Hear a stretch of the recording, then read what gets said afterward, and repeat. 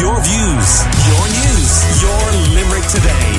With Gillian Devlin in for Joe Nash on Live 95. Limerick Labour Councillor Joe Leddin joins us this morning on an issue of student accommodation in the city. Joe, you're expressing your disappointment about an objection to planning for student accommodation. Tell us more about this. Good morning, Gillian, and good morning to your listeners. Yeah, look, I mean, I live there beside Mary Immaculate College, just on the South Circular Road, and I want to say at the outset, the college, you know, for well over 100 years has been producing first-class graduates, both for primary and post-primary teaching, and has really contributed to the life of the reputation of Limerick as a city of learning and indeed as a region of learning. And to be fair to the college as well, they would be very much in tune with the needs of students. And it's in that context that I'm quite disappointed that the college have decided to oppose a planning application for the construction of an additional 22 ensuite bedrooms in the existing Westbourne student accommodation centre, which is effectively on campus. It's about 500 yards from the entrance to the college.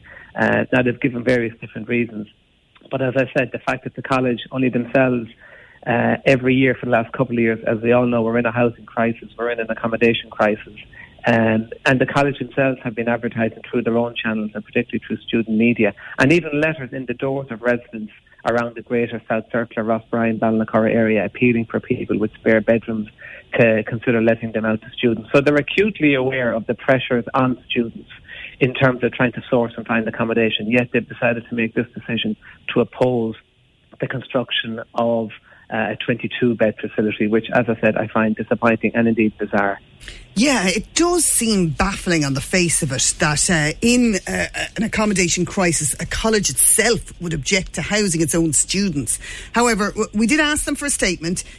We asked them for a spokesperson, but they gave us a statement. So I'm going to read the statement and let's drill into the reasons behind the objections. Sure. So, highly experienced in the matter of operation of student facilities, Mary Immaculate College is deeply concerned that the proposed development of an extension at Westbourne student residences on Courtbrack Avenue in its current iteration would be wholly inappropriate to student life, and as a result have lodged an appeal with An Bord Pleanála. According to MIC, the proposed development will result in significant breaches of normal planning codes, including provision of inadequate separation distance, inappropriate and unsafe access provision, interference with amenity of neighbouring properties, excessive density, site coverage and plot ratio, and total disregard for the character of the surrounding area, thereby resulting in an entirely unsuitable residential environment for the students who are to occupy this property. MIC remains committed to ensuring a proper and safe residential environment for the students, but are firmly of the opinion that this proposal falls very short of providing such an environment. So to sum it up, really, what they're saying is that they want student accommodation, but not at any price. And they're kind of saying that what's proposed here does come at a price because of the density and, the nature of it. Well, look, I mean, I would obviously disagree with that. And I suppose what I should have said as well at the outset, for the benefit of your listeners, Limerick City and County Council granted planning permission. So what's actually happening here is Mary Immaculate College have decided, for whatever reason, only known to them really, that they are opposing this and appealing it to An Bord Pleanála. Just on a couple of issues that you've raised there, Gillian. First of all, as anyone would know who's familiar with Limerick, Mary Immaculate College, thankfully, is located effectively in the heart of the city. It's surrounded in a highly residential area in terms of density. So I don't see how they could have concerns in that sense. The only objection to this appeal is coming from Mary Immaculate College. As both a resident and a councillor for many years in the South Circular Ballinacurra area, not one resident has opposed or submitted an objection to this. Secondly, I think one of the reasons that they identified as well was lack of recreation and amenity. And to be fair, both I, as a local resident, and many others are fortunate to be able to use the campus of Mary I, whether we're walking, running, cycling, or whatever the case may be. It's a magnificent open green space campus with 2 full-size GAA pitches. So we're very fortunate that there's a lot of recreation and open space there. So I wouldn't be concerned from that point of view if I was a potential student seeking accommodation that there would be a lack of recreational amenity in the proposed development when the college open green space in and of itself is quite sufficient. It's disappointing as well because I've read the grounds of the appeal that they've referenced issues like potential and increase in antisocial behaviour. I think that's disappointing because the college should be in tune with their own students, and to put down and state a reason of potential antisocial behaviour and that students can be boisterous at times, I think that's a very watery ground in terms of the context of an appeal.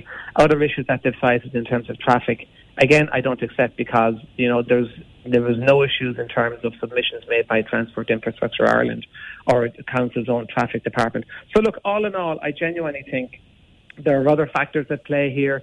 For strategic reasons, Mary Immaculate College have made the decision to oppose this, bearing in mind the existing student management company who's managing the other 3 blocks.